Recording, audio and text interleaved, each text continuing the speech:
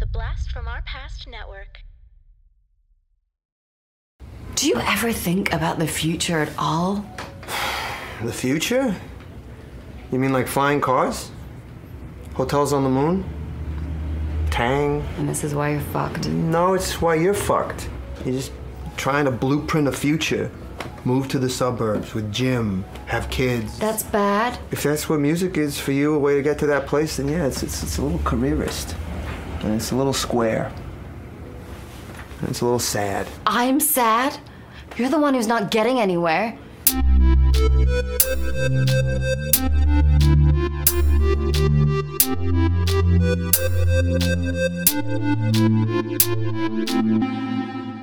Talking Back. Hey, everybody. Welcome to Talking Back, the podcast where we like to chat about past achievements in movies, comics, video games, and more. I'm your host, Tim. This week, we are going to be covering the movie Inside Llewyn Davis. Dean, how's it going? Good, Tim. I was kind of hoping you were going to sing that intro. I had like a grand plan to play it on the guitar. Wow. And sing it and make something up. And it would be hilarious. And then I pulled out my guitar that I don't play, that's out of tune. Yeah. And I tested it and I was like, nobody wants to hear this. This is not going to work, yeah. Nobody. This is not going to work. This is just terrible. Tim. I'm not even good enough to do it badly enough to make it funny. For it to be funny. It was just going to be a train wreck. So, but listeners, thanks for joining. I thought about doing it. I wanted to bring it to y'all. Couldn't do it. I couldn't do it. I think I saved you, though. I saved you. I feel like I don't play guitar. I saved you. We do owe the listeners a train wreck, but we'll have to figure it out in a different way. Oh, well, yeah, we usually train wreck in other ways through the episode, so we'll find a way. Don't worry. They'll get their train wreck. Yeah. Don't worry about that. Yeah. Cool. What's your history with this movie? I love it. I love this movie. I didn't see it right when it came out. I got recommended it by a bunch of people, maybe even you. And so I eventually got around to it. Absolutely love it. Like, it's my favorite Coen Brothers movie. I got that top 50 list. It's definitely on there. Nice. Yeah, I didn't see it in the theater either. Again, it was recommended to me by somebody. Maybe you, Dean. I don't know. Who recommended it to? I don't know. Yeah, exactly. That's the real question here. Yeah, but I mean, I watched it. I was blown away by this movie. I'm a big Coen Brothers fan. I like their stuff. Same. I don't think this is my favorite from them, but I don't even think I can choose a favorite from them. Their movies are so different. And totally. This one especially is just so different from what they typically do. I'm also a big like oldies music, folk music lover. So this soundtrack just smacked me across the face. Totally, loved man. it. As soon as this movie was done, I was like, okay, here we go. Purchase Llewyn Davis soundtrack, engage. Yeah, talk about rocking a soundtrack all week. I was rocking this hard all week. I've had this soundtrack for many, many years. Bought it. Same with you. Bought it immediately after watching the movie. I think, Tim, we've listened to some of this soundtrack just at your place before we started this podcast when we were just talking about stuff on your couch. I think we were listening to this. Yep, that would be true. Yeah. That would be true. It's so good. Some damn good music in this movie. It's so good. It's so good. I want to give a quick shout out to one of our listeners, Allison. She is a huge Oscar Isaac fan, huge fan of this movie. And I know this was definitely what I wanted to do because I knew she'd appreciate this one. So it took us a while to get to it, but this movie was released in 2013 with a budget of $11 million and it grosses $33 million. So that's good. That's good. That's money tripled. That's good. Does it deserve more? Of course. Yes. Of course. Do I understand why it didn't make more? Yes. Yeah, I do. I 100%. can see lots of people who just, this wouldn't be their thing. This wouldn't be their cup of tea. And for that reason, no. But I loved it. Tim, I don't even remember this movie coming out. Like, you and me did not see this in theaters, so I don't even really remember, like, previews about it or anything. I didn't even know it existed until people told me to see it. Yeah, I remember it coming out, but like, what can you do in a trailer to make this movie appealing, for people to go to? That's the problem. That's the problem with this one. It probably looks pretty boring in the trailer. But you got to get in. You got to get into the seat. You got to sit through it. You got to experience it. You got to live it. Yeah. You got to feel it. This type of trailer. You got to hear it. Yes, Tim. You got to do all those things. Yes. This type of trailer, how you make it appealing to people is it's got to be like an uplifting story. That's how you make it appealing. Right. But that ain't what this thing is. So they're not going to twist it. Yeah. Now, as we mentioned, it was directed by Joel and Ethan Coen, and they're obviously a very famous directing duo. They are well known for movies like Miller's Crossing, Raising Arizona, Fargo, The Big Lebowski, No Country for Old Men, True Grit, among many others. Yeah, man. The music in this movie is based on the music of a folk singer from the 60s named Dave Van Ronk. Van Ronk was a well-known and liked folk singer in Greenwich Village in the 1960s. Now, Greenwich Village, like in the 50s and 60s, became this world-famous hotbed and hub for all types of musicians, artists, intellectuals, cool, activists, interesting, any type of performer. This was the place to be, almost to kind of I don't want to say the hippie culture, but in a way that's what it was. It was free, kind of freedom from the man. Yeah. That was happening at that time. So this was the hotbed for it. Cool. Now, while the movie doesn't really follow this Van Ronk's life, there are some story. Why? Do you know? Thank goodness for him. Oh yeah, good point. Yeah, there are stories of his life that made it into the movie though. So they do touch on some of the things. He often played at the Gaslight, which is in the movie. And he even pressed an album, Dean, titled Inside Dave Van Ronk. Perfect, man. Wow. Yeah. And the cover is awesome. Exactly the same as the Inside Llewyn Davis in the record in the movie. Right. Yeah. Okay. That's cool. That's awesome. Except, this is strange, except Inside Dave Van Ronk has a cat in the doorway. Interesting. Yeah.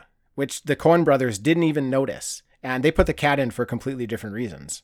But it's just a weird, a weird twist. That's weird. Yeah. What's going on? Yeah. That's a universe type thing right there. It is. Yeah. Yeah. I just wanted to say Inside Dave Van Ronk just doesn't quite have the same ring to it. It really doesn't. It's something wrong with those syllables. I think it's the ronk at the end. It's just a little too harsh of an ending. Yeah. I don't think anybody wants to look inside of a ronk. Whatever that may be. Yeah, it doesn't sound pleasant. Yeah. You want to hear Inside Dave Van Ronk? No, I think I'll just pass. I'm good. Yeah. I actually have to go now. I've got somewhere to be. Yeah, Inside Llewyn Davis, intriguing. That's intriguing. Yeah, sure. Exactly. Tell me more. Give me a peek. I'm curious. Yeah, let me hear a little bit of it, and I'll see what I think. Yeah. Oh, it's amazing. Okay, great. Oh, great. Now, most of the songs in the movie are played and sung by the actors themselves, which is not only mind-blowing, but it is just adds this complete level of realism to the movie because they're doing it. They're just recording them doing it. Such a great idea. Yeah, the performances are so good.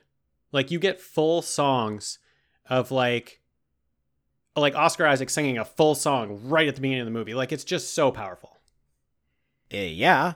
And he'll perform the same song different times through the movie. And he's got different arrangements for them too. Yeah, which is cool. it's amazing. He's not just doing the same song. If it was a movie, you get these movies what's that movie? The Tom Hanks movie with that band. That Thing You Do. That Thing You Do. Okay, they've got that song, That Thing You Do, and they perform the same one over and over. Great song. Hey, yeah, no, that's a great song, great movie. But they've got the song that they perform over and over again. They're just repeating that track for you. They're not playing They probably record the track one time. They play it for you over and over again. This one, he recorded the same song like 3 different times. And it's incredible. It just makes it so believable. It's so good. I mean, like, Oscar Isaac, get the hell out of here, man. How talented is this guy? Dude, get the hell out of here is right. He's one of these guys who's at the talent level where I'm mad at him, like, for how good he is. Yeah. Like, choose something. Do you want to be a folk singer or do you want to be an actor? Like, just choose one. Don't. Same with JT. Like, choose one, dude. Don't just rub it in our face that you're great at both. Right. Yeah, Thank goodness they didn't have JT dancing in this movie. That just would have been too much to watch. That's what they call a triple threat there, Tim. That's a trifecta. Yeah. Whew. Thank goodness he wasn't popping locking on the stage.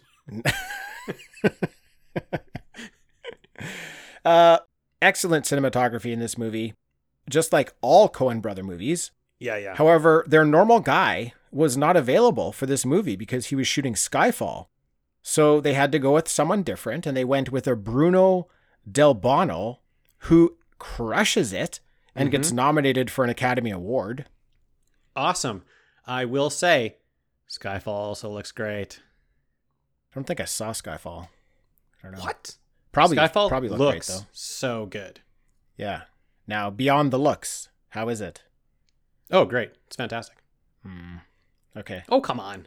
You don't like James Bond? Nah, not those new ones so much. Ah, come on. I don't like just 2 hours of mindless action. As strange as that may seem, I don't enjoy it. We're going to have to roll back the tape on some of these podcasts, Tim. I think you might like some mindless action. Yeah, but if it's an hour and a half, a tight hour. Actually, it's true. That's very true. How long is Skyfall? Oh man, it's like 225. You're going to have to cut like 225? You're going to have to cut like an hour out of that thing for you to enjoy it. Yeah. Oh my goodness. I bet that's a real tight 1.5 hour movie. I'll give it that without seeing it. It's a great movie, man. All right. So, Dean, the movie starts. We are at the Gaslight Cafe in 1961. We start, as you mentioned, with an absolutely stellar opening scene where Oscar Isaac, who is playing Llewyn Davis in this movie, sings an entire folk song for us. Just him up on stage.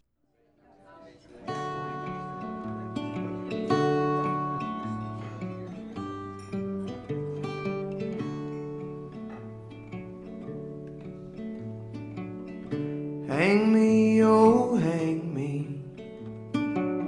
I'll be dead and gone. Hang me, oh, hang me. I'll be dead and gone. I wouldn't mind the hanging, but the laying in the grave so long. Poor boy, I've been all around this world. Been all around Cape Girardeau, parts of Arkansas. All around Cape Girardeau, parts of Arkansas. You know what I'm thinking here, right? I'm thinking if I'm at that bar and I paid cover, I'm getting up, I'm going to the front, and I'm paying cover again. Yes. Because they deserve my money again for that performance. Yes. Tim, that is what It's you would so do. great. And I would join you because we'd be there together. We'd be having some beers and you would be like, excuse me, I just need to go pay cover again. And I'll be like, right behind you, sir. Right. I'd wait till the song is finished, but then I'd go up and pay again. Of course. Yeah. His set ends. He goes to meet someone in the back alley and he gets beat up. He wakes up in the Gorfines apartment, and on the way out, the Gorfines cat escapes and the door locks behind him. So now he's responsible for this cat. That's bad luck. That is bad luck. This whole cat angle came into play when the Coens realized the movie didn't really have a plot and they were worried about that. So they threw in the cat. Cool. So the cat is the plot. Yeah. The cat's the second lead. I think the cat is second billed in this movie. Yeah. Spoiler alert. There's a few of them. Yeah, true. Yeah, there's a few cats. I love it. I'm a man and a cat. I You're love a cat cats. guy. You're a cat I'm a cat guy. Yeah. I'm not so much a cat guy, but I will give you this. That was a very handsome cat in this movie. Oh yeah, Very handsome. cat. Yeah. So the vibe that we're getting from this movie so far is that Lewin is a struggling musician. And even though he's crushing it musically, in this time period in New York, folk singers are a dime a dozen. So he's in the struggle. Yeah. Lewin goes to Gene Berkeley's apartment, played by Carey Mulligan, to see if he can crash there with the cat. Yeah. And she seems very upset at Lewin. Yes, she's not like him. Very. She's not like this man. Very upset. Very upset. Very upset. She passes him an upsetting note, Tim. Yes, a very upsetting. Upsetting. It says she's very pregnant. Yes, just like in the middle of them yelling at each other, just passes him a note that says, "I'm pregnant." Yeah. And isn't he like, "What the fuck is this?" Yeah. That's back to like grade 7 when you'd pass notes around. Thank goodness I never got one like that. I never got one like this. I never got one like, thank goodness. That would be too bad. We talked about this before. I was lucky if one ever came back to me. They just got lost in the corner.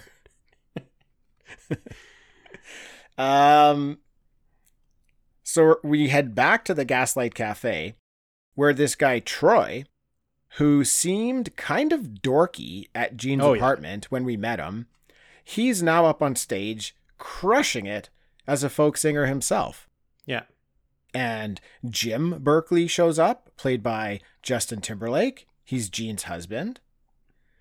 Now, Troy, who's up on stage, asks Jim and Gene if they'll join him on stage for a song. And come on, man. Come on. This trio, this song that they decide to crush out right here, man, is just gorgeous. The whole bar's singing along with them. I'm singing along with them. Of course. I want to be friends with all these characters. I also want to learn how to sing. Yeah. These are all the feelings I'm having.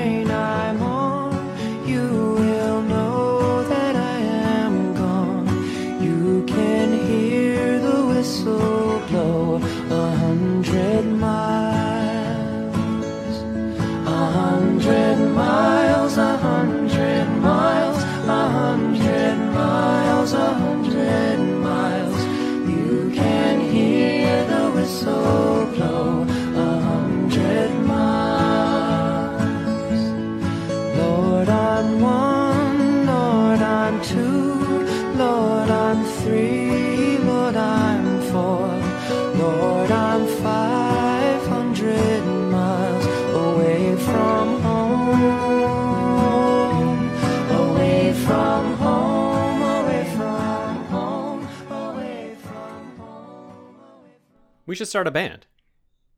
No, we should not. We should start a band. You have a guitar. I've got this drum set back there. We should start a band.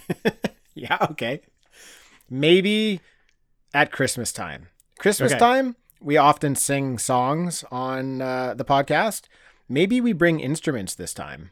Yes, it could be our first performance. That could be the train wreck that you were mentioning at the top of the episode.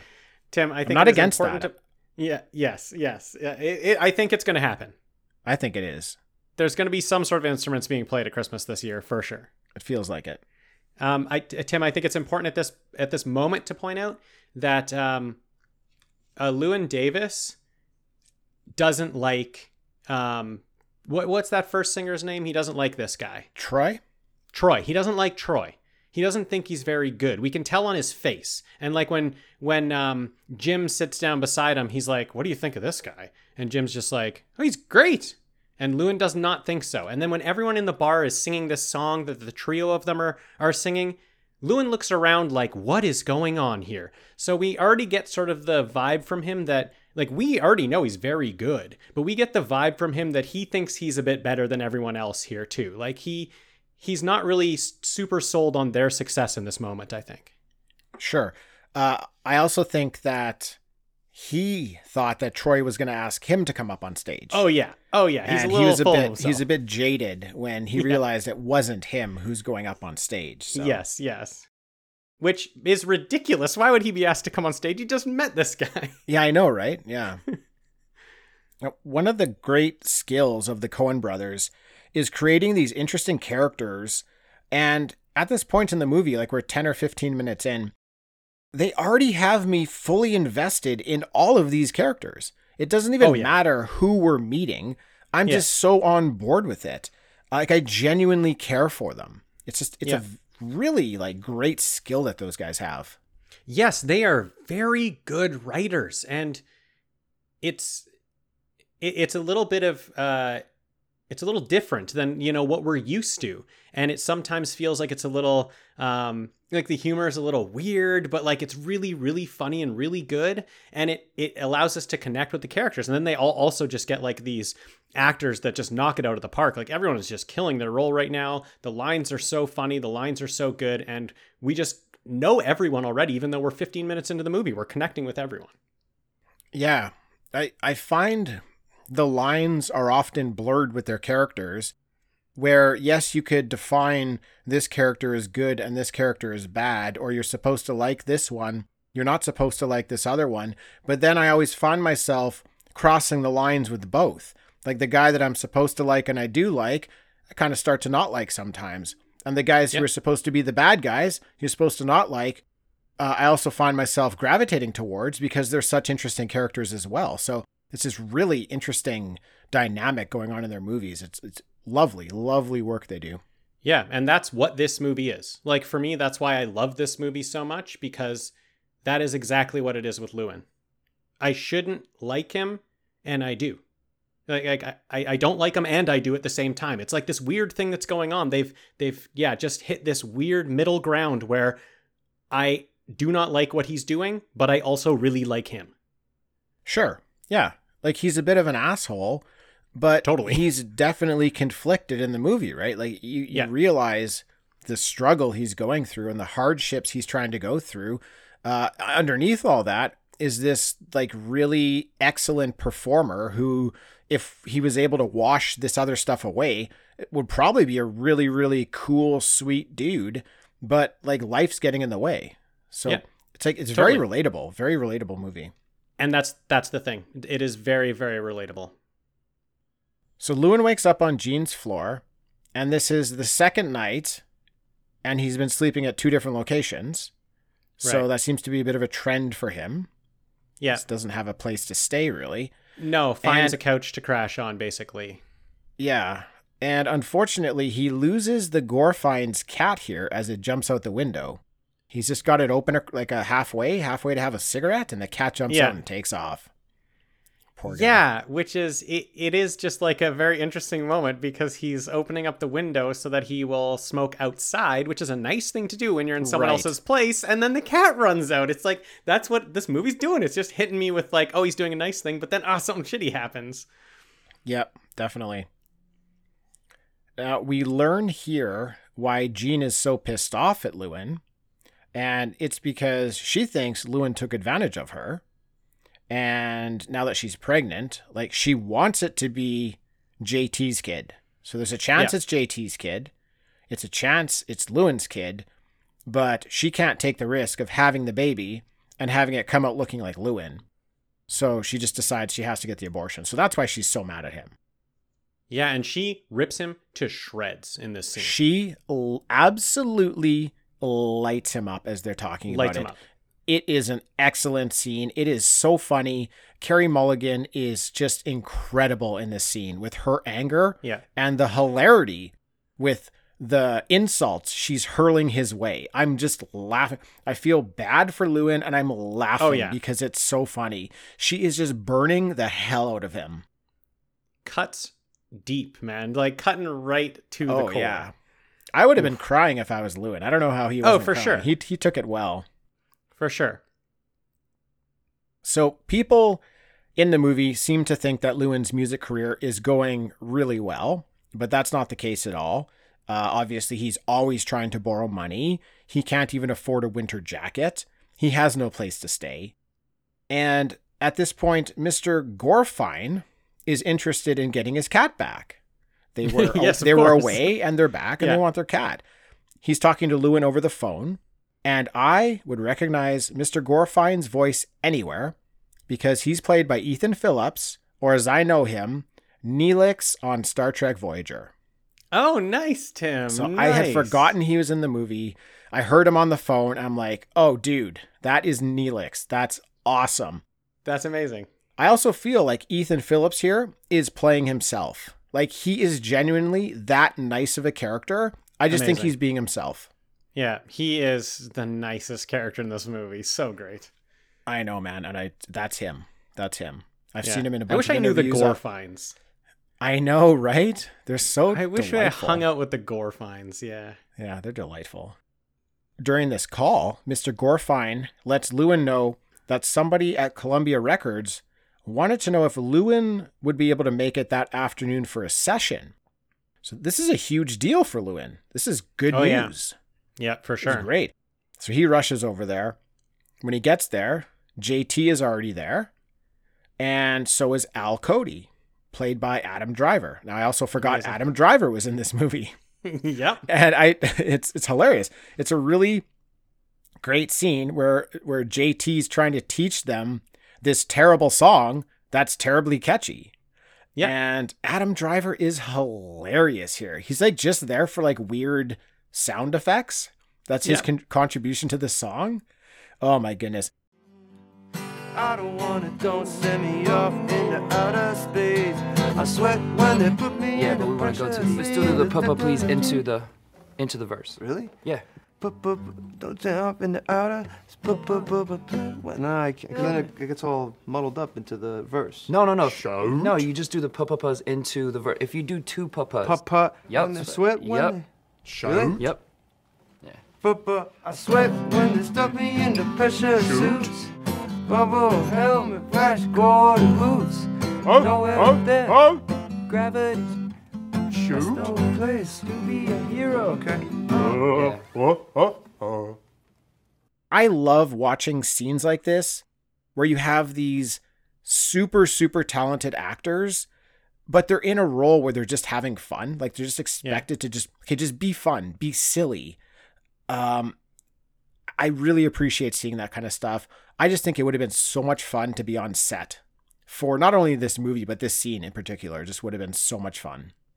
Yeah, totally. And this is like before Driver's kind of a superstar because it's before Star Wars. And he is so good. Like he has just quickly become one of my favorite actors. And so, yeah, throwing this on, seeing him in this little tiny role, but just crushing it, just having so much fun, doing the great voice. I mean, maybe the most quotable line in the movie, him saying, outer space, like just the best. The best. These you get like Oscar Isaac and Adam Driver talking about not wanting to go to space, and then they're in Star Wars in a couple years. It's fantastic.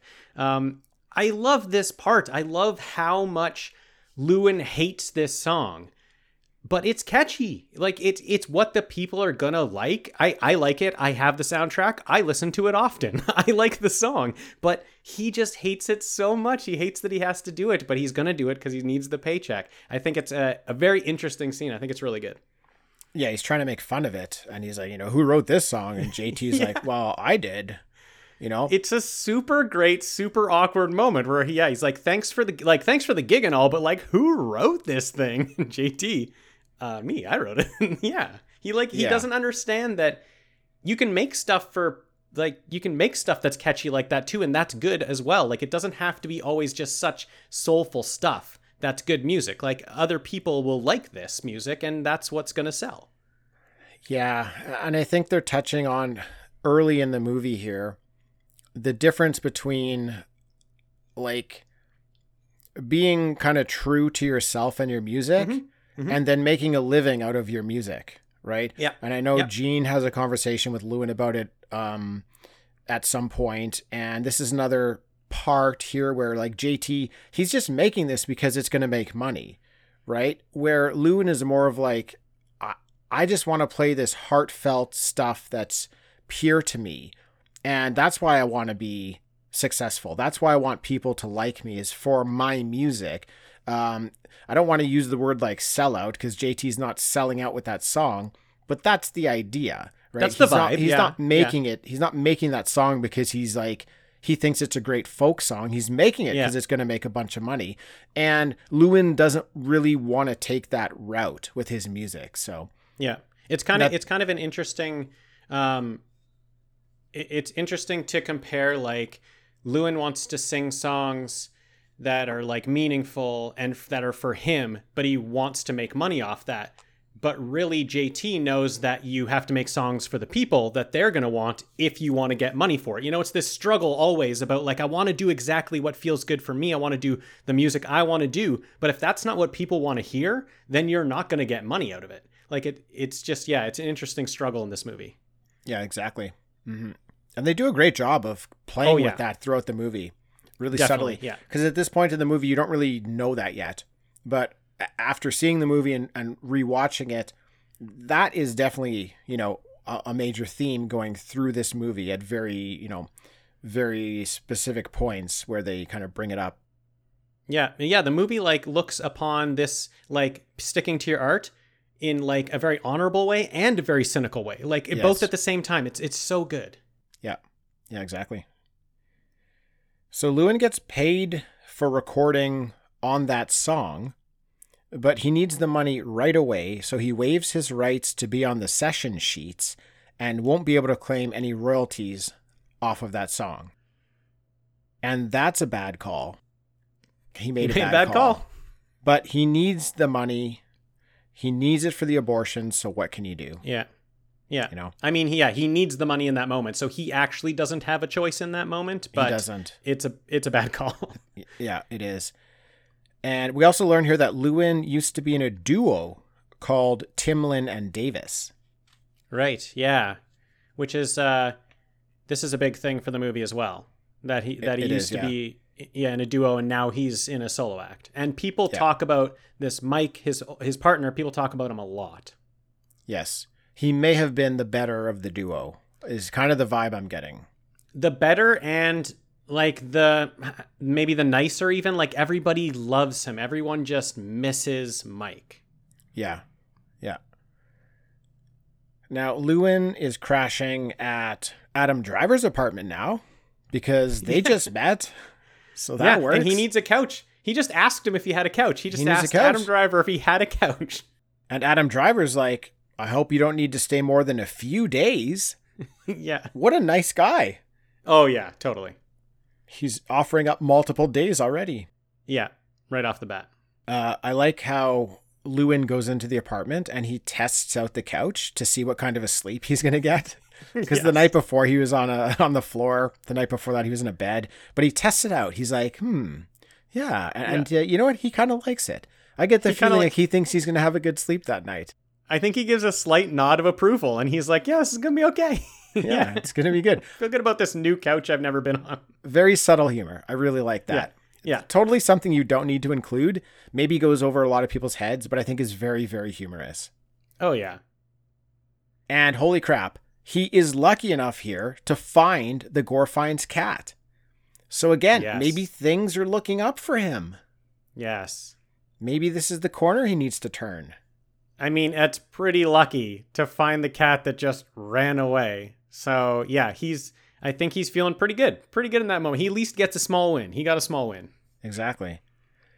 Now, Lewin has the money he needs to pay for the abortion, and he goes to see the doctor to set up an appointment and pay the bill. But the doctor tells him there's no charge because of last time. And Lewin doesn't understand what that means. And it turns out his ex was supposed to get an abortion, but didn't. Oh my goodness. So this one is free of charge. Yes. And now it sounds like Lewin is the father of a 2-year-old. Yes. So things are not going so well anymore. No. It's great to be a father of a 2-year-old if you're a part of that child's life and, in fact, know about him. This is the shits, though. This is the shit. So yeah, it's great if you could know about a kid that you've had for 2 years. This is the point. Like for me, this part in the movie, we opened up on Lewin playing that song, and then he goes out into the alley and he gets beat up a bit. And at this point in the movie, I'm like, okay, so the movie is the one beating him up. The movie is punching him in the face. And right now he's lying on the ground and we just kicked him in the stomach. His ex-girlfriend, who he thought got an abortion, didn't, and he has a kid. He's a father. We just kicked him in the stomach. And it's kind of kicking me in the stomach. I'm feeling it with him. Definitely. I'm definitely feeling it. But what is very, very interesting is I don't know if he's feeling it. Yeah. Because he just takes all these things in stride. I don't know if it's because his life has been so terrible that he's just used to all this stuff. Like, all we really get here is a 1 week snapshot of this character in a time and a place. I don't know what's gone on in his life before this or what he's used to, but I get the vibe like he's just used to all this. Like, this is nothing, none of this is new for him. His life has been such shit up to this point that this is just another thing. And it's really sad. Yeah. Like it makes him this really tragic character that something like this wouldn't really affect him. You know, Gene just lighting him up, telling him how terrible he is, doesn't seem to affect him.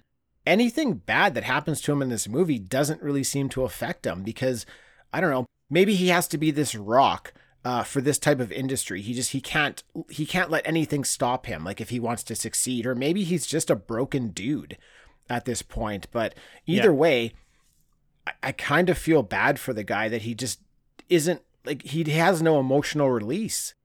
You know, in a movie very similar to this, he could have been crying multiple times in this movie and letting out his pain and suffering, but they don't do that in this movie, which is totally fine.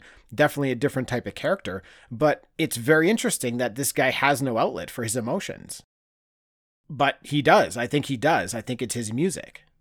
Yeah, right, exactly. Yeah, it's a very cool choice in the movie that he always keeps going. He never gets beaten down. He always just presses on to the next thing, and the next thing's going to punch him in the face again, and he's going to keep going. He's going to get up again and keep on. And I think it's cool that his opening song that opens up the movie, lyrics in that song are that he, like, it starts out with saying, like, hang me, oh, hang me. And he says he wouldn't mind the hanging. It's the laying in the ground that he wouldn't like. So it's already like, the beating up is fine. I can take the beating up, but just don't stop me from going. Like, I need to keep moving. I need to keep going.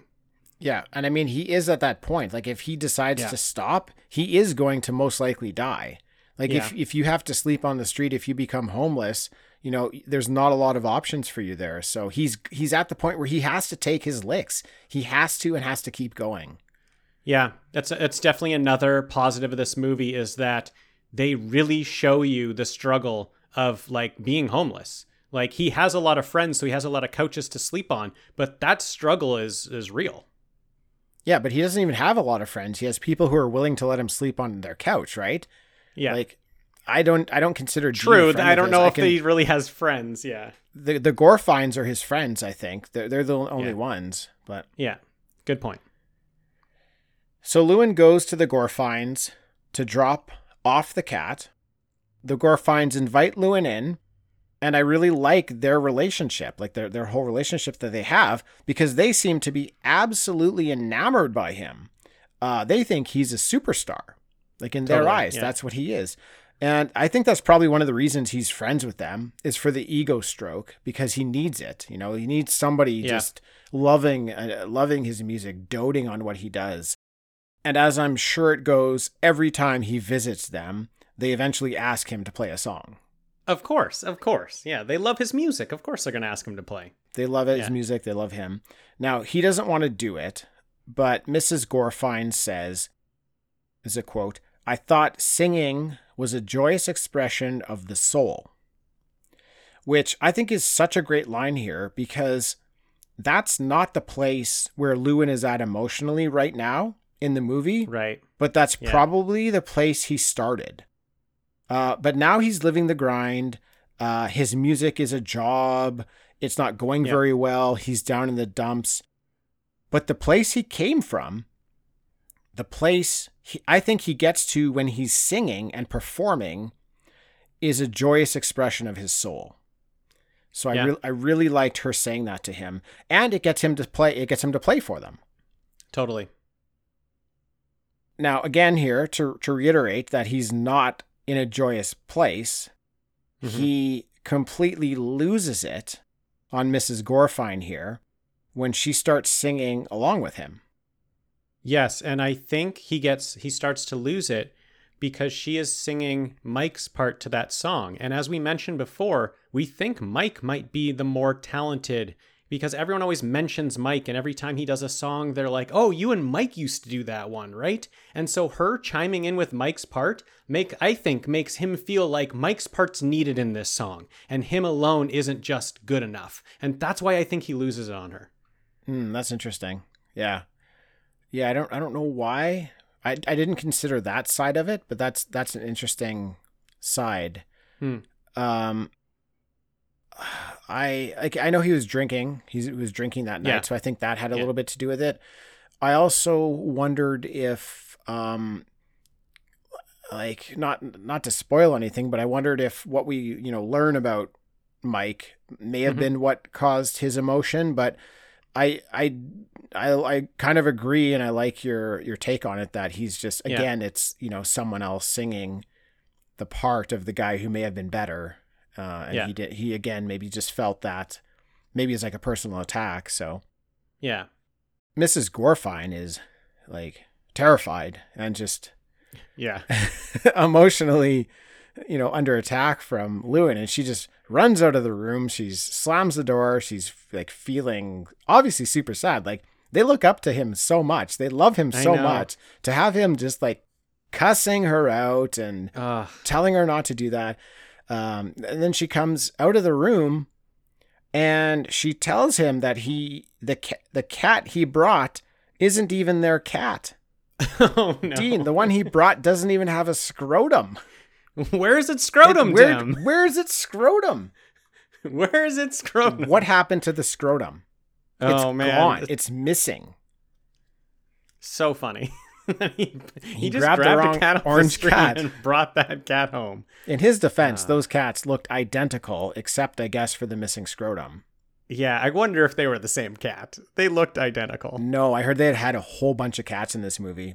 Oh, actually, that makes sense. Yeah, that makes sense. It was actually quite an interesting thing, actually. The Coens absolutely hate working with cats more than any other animal, they said. They said they worked with a buzzard, and they preferred that over a cat because the cat just does whatever they want. So they got a bunch You can't train a cat. No, they got a bunch of cats in. They paid attention to the attitudes of the different cats and then assigned them scenes based upon their attitude. Like, would the cat jump out a window? Yes, he's in that scene. Would the cat sit there and stare at you? Yes, he's in that scene. So that was 19 cats, I think I heard. I love it. 19 cats. Wonderful. So Lewin and his female cat are now heading to Chicago. They catch a ride with a couple of guys, one of them being Roland Turner, played by John Goodman, and the other being his driver, Johnny Five, played by Garrett Hedlund. Johnny Five? We were just talking about this. When this came up in the movie. Johnny Five is alive. I just started laughing when this came up in the movie. I know. This Johnny Five might not be alive. This Johnny Five is maybe not best friend material. No, this Johnny Five is not best friend material. This guy's hilarious. Why is he called Johnny Five?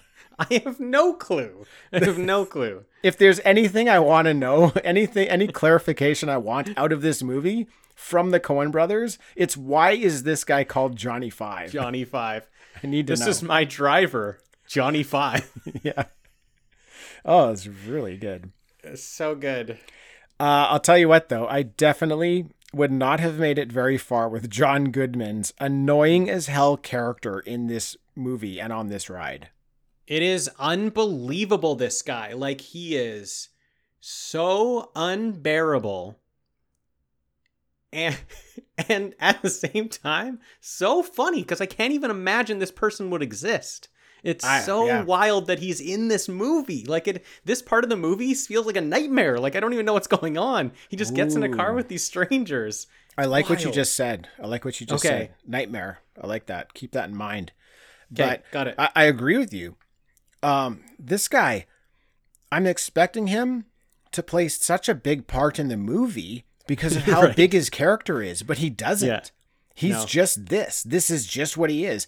This super annoying asshole who is in the movie for maybe 10 or 15 minutes in this like joint carpool where Lewin's just trying to get to Chicago for as cheap as he can. Yeah. And is he like a jazz musician or something? Like, I feel like he's... I don't know. I think maybe. Maybe he had something to do with that. Yeah, I think he said he was... Okay. Here's the thing. He was mumbling a whole lot of stuff, and I couldn't understand a lot of it. And I don't know how much of it was just like he was wasted talk, or like he always seems like he's drunk or something. Later we see that he gets like all messed up on heroin, so he's a druggie. I think it's for his pain. He seems like he's not in the best place, but I don't know if he's making stuff up or if anything's real. But yeah, he makes some comments about jazz music, and I don't know what he's saying. I'm trying not to listen to him when he's talking. I'm just like, Yeah, he's always tapping Lewin on the shoulder with his cane and being like, "Oh, you'll like this, and he just starts telling a story, and it's just like, no, why would I like that? Why would I like your story? Yeah, he's calling him the wrong name. I think he calls him Ewan. He's calling him Ewan. Yeah, he's What's calling your name? him a lot of different. He's like, Lewin Davis. Okay, you got it. Yeah, what's that you brought with you, Ewan? What's that you got there? Your guitar? Brought a guitar, Ewan? I like how scared he gets of the cat. He's like, "What the hell is that?" It's like, it's a cat. Is that part of your act? I feel like there's a movie about that guy. No kidding. I like that he thinks his name is Lou N. Davis. Like the N is a middle initial. Yeah. What's the N stand for? Right, yeah. Lou N. Davis. Yeah, so he messes that up, and then he calls him Ewan as well. This guy's all over the place. It's wild. This guy's character is wild. Yeah, man. He is wild. Like, great job, John Goodman. John Goodman always just brings it for the Coen brothers in their movies. It, man. He just brings it. Love that guy. He's incredible. Great actor. Yeah. Underappreciated actor. For sure. And I can never remember if he's alive or dead because they killed him in Roseanne, and I don't know if that was real life or just on the show. I can never remember. No, he's alive. I know. Yeah, he's alive, but I often forget. I'm like, "Oh no, he's dead." Right. Then I'm like, "Oh no, that was just the show. They killed him in the show." Right. Yes. Now, we learn here as well that Timlin of Timlin and Davis killed himself. And that's obviously some big baggage that Lewin is carrying around. Yeah. Now, things get a bit bumpy on the road, and Johnny Five gets arrested. In a really weird scene, I want to go back to what your previous comment was about a nightmare. Okay. A really weird scene they made look like a dream sequence. And I also, in this movie, I noticed a lot of waking up scenes. And when I see a lot of waking up scenes in movies, I always think it's a really interesting dynamic because I wonder if the character at any point is actually waking up from a dream. If any of the stuff that's happening is a dream. So I just thought that was very interesting that you mentioned this car ride is a nightmare, and they make it very dreamlike here. I do like that a lot because like this section doesn't fit. Like it's so weird. It's just these characters are not from this movie. Like everyone else we've met is a regular person. Like these people are not regular people. So it kind of feels definitely like a nightmare. So I like that sort of idea of like, I kind of want to watch it back and see like where any sort of cut to being a dream could be fit in there somewhere. Mm-hmm. So after Johnny Five is arrested, Lewin bails on John Goodman and the cat. Ugh. And hitchhikes the rest of the way to Chicago. He didn't save the cat, Tim. He left the cat. He left the cat. He did what I would do. Left the cat with John Goodman. No. Oh, no. That's the number one irredeemable thing he did in this movie is leave the cat. You gotta do what you gotta do, dude. You gotta do it. You could see, though, he hesitated. You could see he didn't want to do it. He didn't want to close the door on that cat. That's right. He had no hesitation about John Goodman's character, but he was hesitating about the cat. Yeah, of course, yeah. So he hitchhikes the rest of the way to Chicago. He's there to find Bud Grossman, a big-time producer that he sent a record to but never heard back from, but Troy had heard back from and had been in communication with. So he gets to Chicago. He's got nowhere to stay. He still doesn't have a winter jacket. He doesn't know anybody. And he's gone all that way just to talk to Bud. Now he finds Bud, and Bud says he never got the record. And it sounds like Bud doesn't really like the person representing Lewin. Yeah. Because it sounds like he isn't really surprised that Lewin isn't doing very much with his career here. Kind of like throws it on management at this point. Mm-hmm. So Bud offers to listen to Lewin play. Mm-hmm. And I turn my TV up. Yeah, we're both probably like, Bud Grossman, you are in for a treat. Oh, I was, yeah. I was like, look out, Bud. Yeah. Look out, Bud. You don't even know what's coming. Yeah, you don't know, Bud. You don't even know. Buckle up. Lewin plays The Death of Queen Jane. And great scene. Another full song. Lewin just rocking a whole song.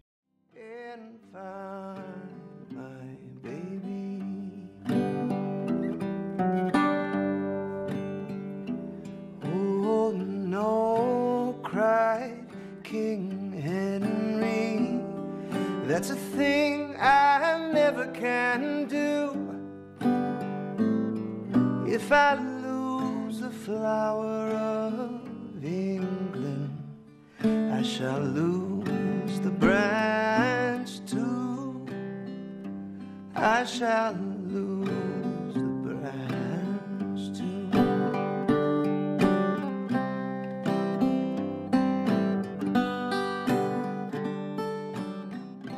It seems to blow Bud's mind. Like you can slowly see it happening. You can slowly see his brain explode in joy. I saw it too. But then at the end of it, Bud says he doesn't see a lot of money here. Which I was very surprised to hear that. Totally. Not the way I thought the movie was going to go right there. No. He offers Lewin a team up with another duo. And Lewin turns it down. He says he already had a partner. Bud tells him to team back up with that partner. Lewin thanks him for the advice and heads back to New York. So just more like, oh, we just learned that Timlin killed himself, and now, oh man, this just keeps going, right? Like this guy says, go back with your partner, right? Like, everybody this guy hasn't even heard his partner, but seems to think his partner was the better part of the duo. You know? Yeah. He says, oh, I got a trio. Let's see if you'll fit in with them. And he's just like, no, I already had a partner. And Bud Grossman says, well, that makes sense. Like already he's just like, yeah, well, you would be good with someone else. That would fit. And Lewin makes another bad call by just, he is offered a job. He isn't offered exactly what he went there for, but he's offered a job by this guy to join a trio. He should definitely take it. He doesn't even have a home. Like he can't get money from any way. He needs to take this job here. Yeah, he should.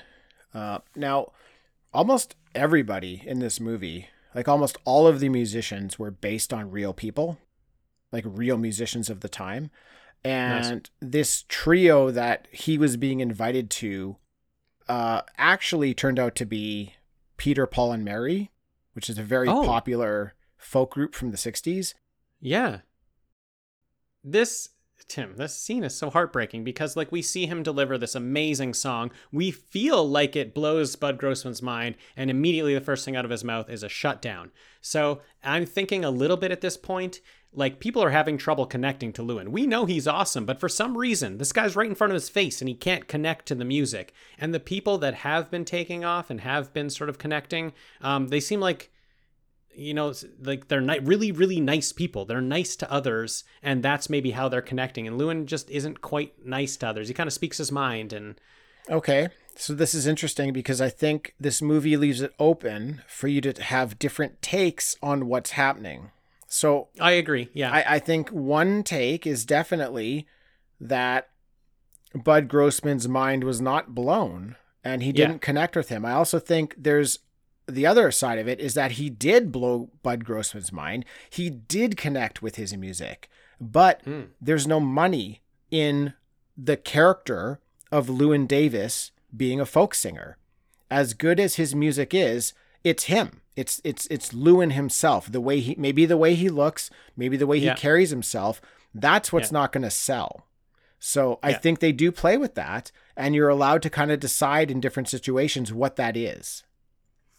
Yeah, because he mentions that's interesting because he is arrogant and he had already talked to him before and he's kind of like, hey, I'm Llewyn Davis. Like, do you know me? Like right away, just kind of assuming Bud Grossman would know him. Right. So maybe he got that vibe from him. That's why he's not seeing money there. And then he brought up Troy and Bud was just like, what a nice boy Troy is. Like, that's the first thing he said. Go. He didn't say how talented he is. He's like, what a nice boy he is. Now, another beautifully weird scene here where Llewyn is driving back to New York in a car, and he's falling asleep. We see his eyes closing. He's going to fall asleep on the road. And in another almost dreamlike sequence, he hits something. There's this beautiful opera music playing in the background, which is very strange, very atmospheric. And I feel like this is the classic weird Coen Brothers scene where you have no idea what's going on. You don't even know why it's in the movie. You're super engaged with it. You're on the edge of your seat. Like anything could happen. Anything could happen in that scene, and I wouldn't be surprised. And what ends up happening is nothing. Nothing. It's just tense. It's just a tense scene. Yeah, he may have hit the cat that he left behind. Because he hit an animal. And then when he got out of his car, sense, though. How would he leave a cat and then I know, but miles down the road hit it? No, he's driving back. This is his driving back right now. He left the cat driving there. Oh, I see. He is now driving back to New York. True, that's a good point. I think it is supposed to be sort of this dreamlike thing where it might be sort of related. I feel like the cat and him are kind of related. I haven't really worked out how, but I feel like they might be kind of related. So him hitting the cat, it might be just like looking at that cat, like sort of limping off into the woods. He's probably been hurt also by what Grossman had to say. And so he's limping right now too. He's been hit hard. I like that. That's a good point. Yeah. Yeah. There could be some underlying symbolism there that I didn't pick up on. Yeah. Good point. Because there's also, I just will say why I clued into sort of maybe trying to make some connections with him and the cat. Because the very first time he calls to like say that he has the cat and he wants to leave a message. He said, tell them Llewyn has the cat. And whoever's on the other line says, Llewyn is the cat. Okay. And he says, no. Llewyn has the cat, not Llewyn is the cat. So right away I was like, oh, okay. Is there sort of supposed to be some sort of connection between him and the cat? Yeah. Yeah. Whatever reason that scene happened for, the outcome of it is that the audience gets a very, very emotional reaction to that scene. Like there is music, a certain type of music that's playing that just kind of like strikes a chord with you. It reminded me of like an Italian mobster movie when someone's going to get whacked and there's this opera music playing, right? Like I felt like someone was going to get killed there. And it's then the visuals, the cinematography, it's very dark, it's very gloomy. It could be a dream. And you see something kind of get hit. You can't really tell what it is. You can't even tell if it's a cat. They don't make it obvious that it's even a cat. Tell it's a cat. No. And it's raining and it's just there. It's this very interesting point in the movie where they just want you to feel something. They want you to feel whatever they're trying to get across. It's very, very well done, very good. And these types of scenes happen in all of the Coen Brothers movies. So there's some sort of reason for them doing this, which is beyond me because I'm not awesome movie director, but that is something they put in their movies that they know does something to the audience, and it for surely does. I just don't know what it is. You're right. It's a huge moment, and what he does is get out of the car and then get back in the car and keep driving. Like nothing actually happens, but it's this big moment they're trying to sell to us, and you definitely feel it. You feel that something big's happening in this moment to Llewyn, at least inside Llewyn. Yeah. Oh, inside of Llewyn Davis? Do you mean? That's what I was getting at. That's what I was getting at, Tim. Love it. So Llewyn has decided to try and get a normal job now. He's giving up on music. His sister kind of talked him into just like, hey, look, dude, you need to just get a job. This is not working. You live on the street, basically. Yeah. So he's going to get a job with the Merchant Marines. But even that is going to cost him money because he owes for like years of back union dues. So after spending most of his remaining money on the dues, Lewin goes to visit his sick father in the home. His father's unable to speak. Yeah. And Lewin plays a beautiful song for him here.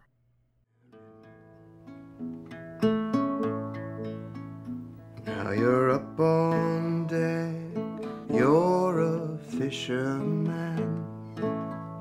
You can swear and show a manly bearing. Take your turn and watch with the other fella as you hunt the bonny shoals of herring. Well, I earned my keep and I paid my way, and I earned the gear that I was wearing. I sailed 1,000,000 miles, cotton. And his dad shits his pants. Yeah. Now, I think this is, again, there's a couple ways to look at this scene. And I'm curious to see which way you looked at it. I think we probably looked at it the same way, but let's see. I think you can look at this as his father was so moved in this scene by his music that he shit himself. Like, that's kind of the way that I took it. I took it like, again, kind of like Bud Grossman. Like the look on his father's face, it's almost like he goes from this place of anger or confusion to this place of utter joy. And the song that he's singing really kind of represents the life his father had, because his father was like a fisherman or something like that. And that's what this song is about. I took it like his father just relaxed in the moment so much that just happened. But the other way to look at it is that just like everybody else in this movie, his father is literally shitting on Lewin's music career. Yeah, so I like your first one. I never actually thought of it like that, because you get this look on his face that he really is into the music. And then you realize, what I thought is we realize he's not even really paying attention. You know, he's not even really listening. I guess that's another one, is he's not even there. He's not even there for it. He's not even present for it. But so the first time you saw it, you thought that he just wasn't present to it? I thought he wasn't present for it, and I thought it's, again, Lewin just playing this incredible, amazing, emotional song, and there's nobody to appreciate it. And that it's another audience member that he's just not connecting with, who's right in front of his face, who is just not connecting with it. That's the way I took it. But because they are selling his face to us, like when they put the camera on the father's face, it's like he really is in that moment. You feel like he's looking out the window, he's gazing out the window. It looks like he's thinking about his life. But we don't really know much about his father, so we don't really know much about what was going on in that moment. So I like that there are different ways that you can take it, and I like what you've brought to the table. I think for me, whatever we decide happened with Bud Grossman, I think is paralleled with his father, because I'm being sold. That's good, yeah. I'm being sold by the facial on both of them. That sounded bad, but I'm being sold by the reaction. And if Bud Grossman is being moved by Lewin's music, then I believe his father is as well. So if Bud Grossman isn't being moved, if Bud Grossman is just like, oh, I'm expecting great things, and maybe his change in facial is sadness, or like maybe this could be like a moneymaker, but it's not. Maybe his mood is disappointment. Maybe it's not joy. Maybe it's disappointment. Maybe his father's is disappointment too. Whichever one you go with, I think they have to be the same, because they're doing the same type of thing. I like that. Yeah, I was always just thinking that they were just kind of tricking us with the camera, just like putting it on someone's face and having someone appear to be into it but not into it. I always thought it was that, but I like, thinking back to it when we talked about it, I was like, I do actually believe that Grossman's mind was blown, because that's the way he looks. So I like the parallel. I think the same thing has to be happening. I'm with you. I think the same thing has to be happening here. Yeah, and I'll just go with my initial Yeah. reaction from the very first Yeah. time I saw it. I always thought Bud Grossman was being blown away, and I thought his father was being blown away as well. Cool. I like it. So Lewin is at the Gaslight, where he learns that the manager of the club also slept with Jean. And Come on, man. come on, Jean. I'm going to say, Come come on, on, Jean. Jean. Jean was giving him such a hard time. She ripped him Yes. so hard, and it could not have, it maybe wasn't even him that got her pregnant. We don't know the timeline. We don't know when We don't. this manager slept with her, but I agree it could have been the manager as well. Yeah, I know one thing. So I was trying to figure this out. I was trying to figure out this manager when he slept with her. One thing. At the beginning when they're at the Gaslight, that manager says he wants to sleep with Jean, and then by the end he has slept with her. So I guess that is after she has told Lewin that she's pregnant. Yeah, and I picked up on that as well. I didn't know if maybe he just felt more comfortable with Lewin by the end, and Maybe, just yeah, let him know that he had slept with her. So it's a bit of a gray area. That's true. I don't know There's what really happened no way there. to know, yeah. We don't know, Yeah. but I mean, this movie is like a snapshot of basically like a week, and we don't get anything is. before and we don't get anything after. So there's just all this open-ended stuff that we just is up in the air, and we can kind of think of it however we want. yeah. So Lewin, hears that news that the manager slept with Jean, gets a little bit too drunk at the club, and then heckles a lady during her set that night. Now, the next night, Lewin is back for his own set that Jean generously got him, which I thought was very nice of her to do. It is nice, yeah. Now, it seems in this performance, for me, that Lewin just let go. He just forgot about his life outside of music. He just poured his soul into this performance, and it was incredible.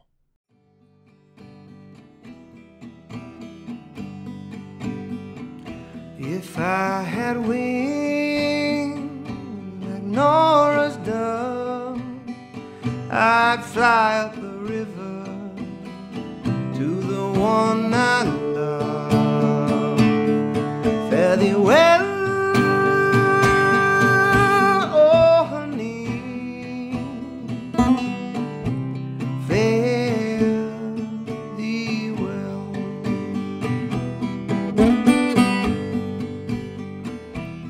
Early one morning, drizzling rain, and in my heart I felt a naked pain.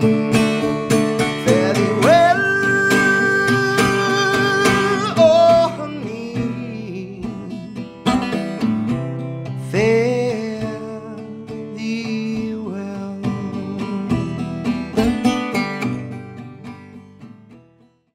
It's incredible.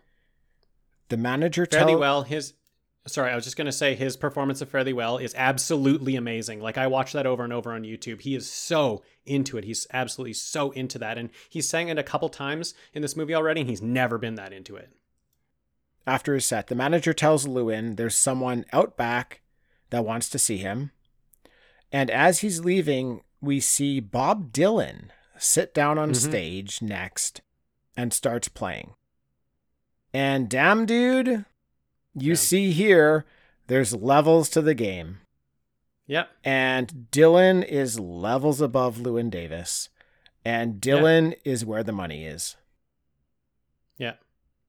100%. I mean, you can see that there's the guy at the club who opened up, and then there's Bob Dylan at the club. Like there's just that divide. Yeah.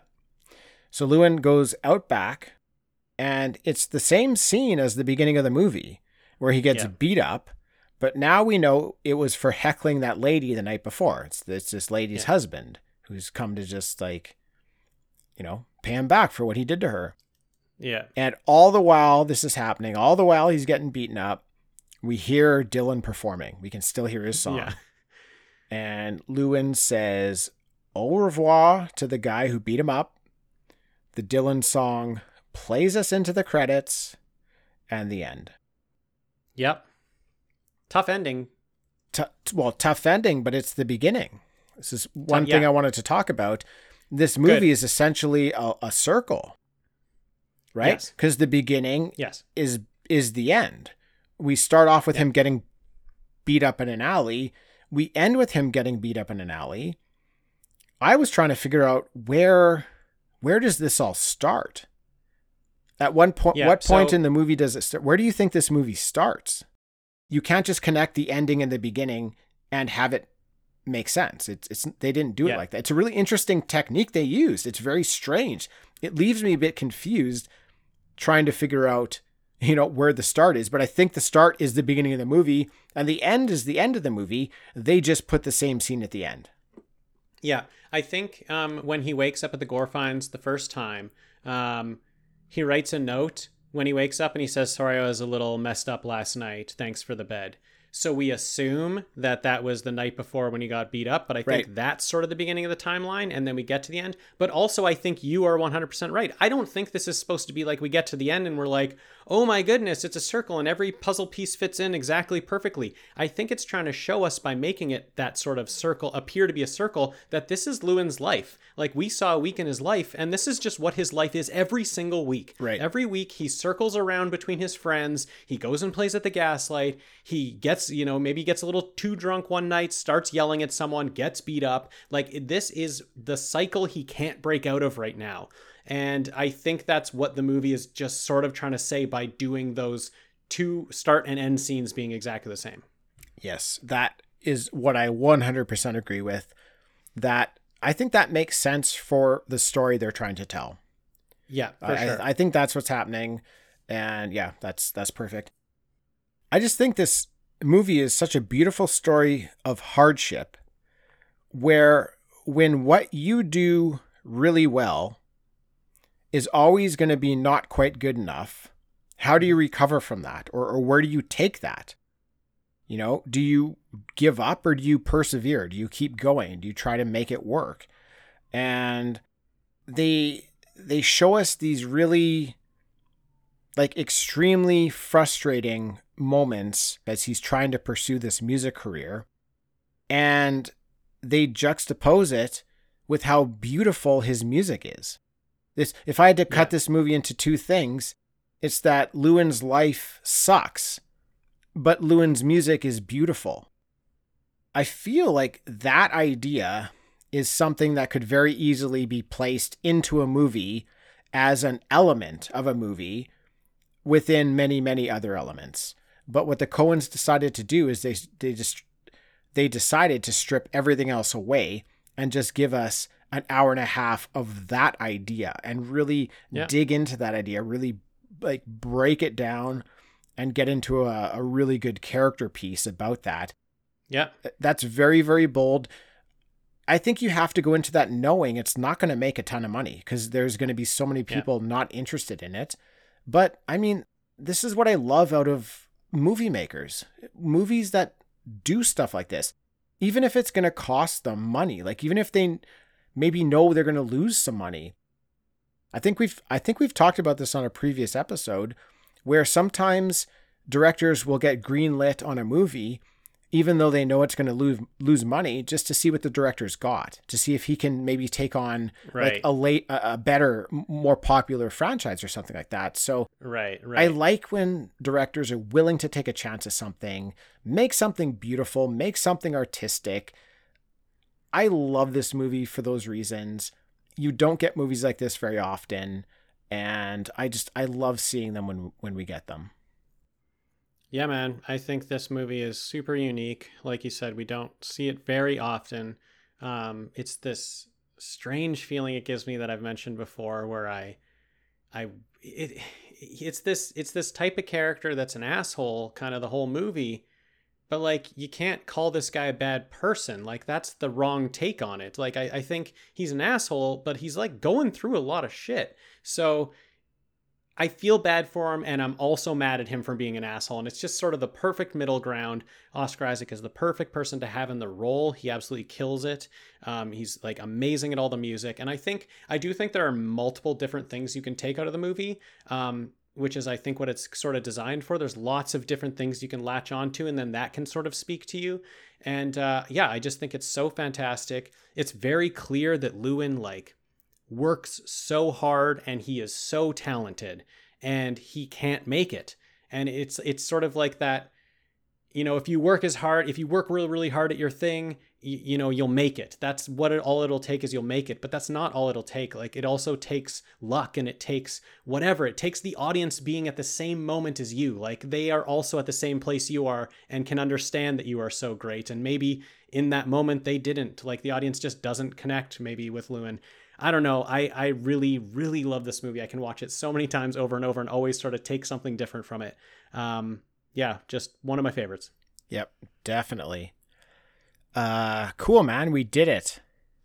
We did it. We made it. I'm going to go listen to the soundtrack again. No doubt. Because it's so fantastic. It's just, there's so many songs on there that just are so great. And I just, oh man, put them on and sing. Dean, thanks for joining. Yep, Tim, thanks.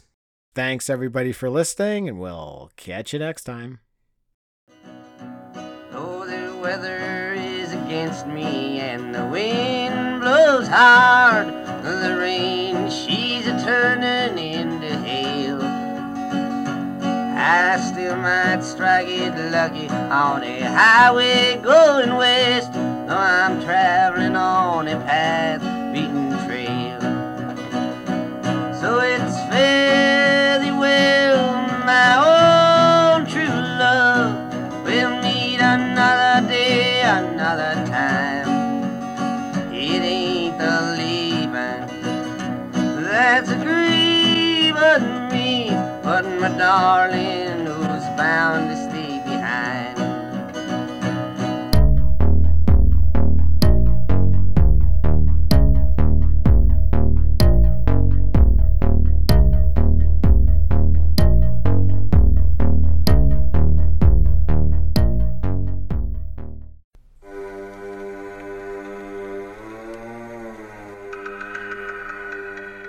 Hey everybody, I'm Corey. And I'm Zach, and we're the hosts of Podcasting After Dark, a cast dedicated to late-night horror and sci-fi of the 80s and 90s, often found on HBO and Cinemax. You know, the movies your parents didn't want you watching as a kid. You can find us every other week on Apple Podcasts, Spotify, Podbean, and Stitcher. This is what you want. This is what you get.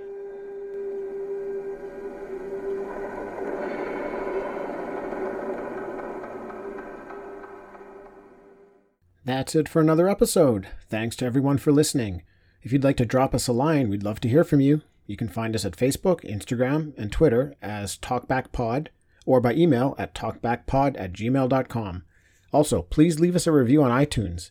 Those reviews will help more people find Talking Back. All right, that's it. We're done.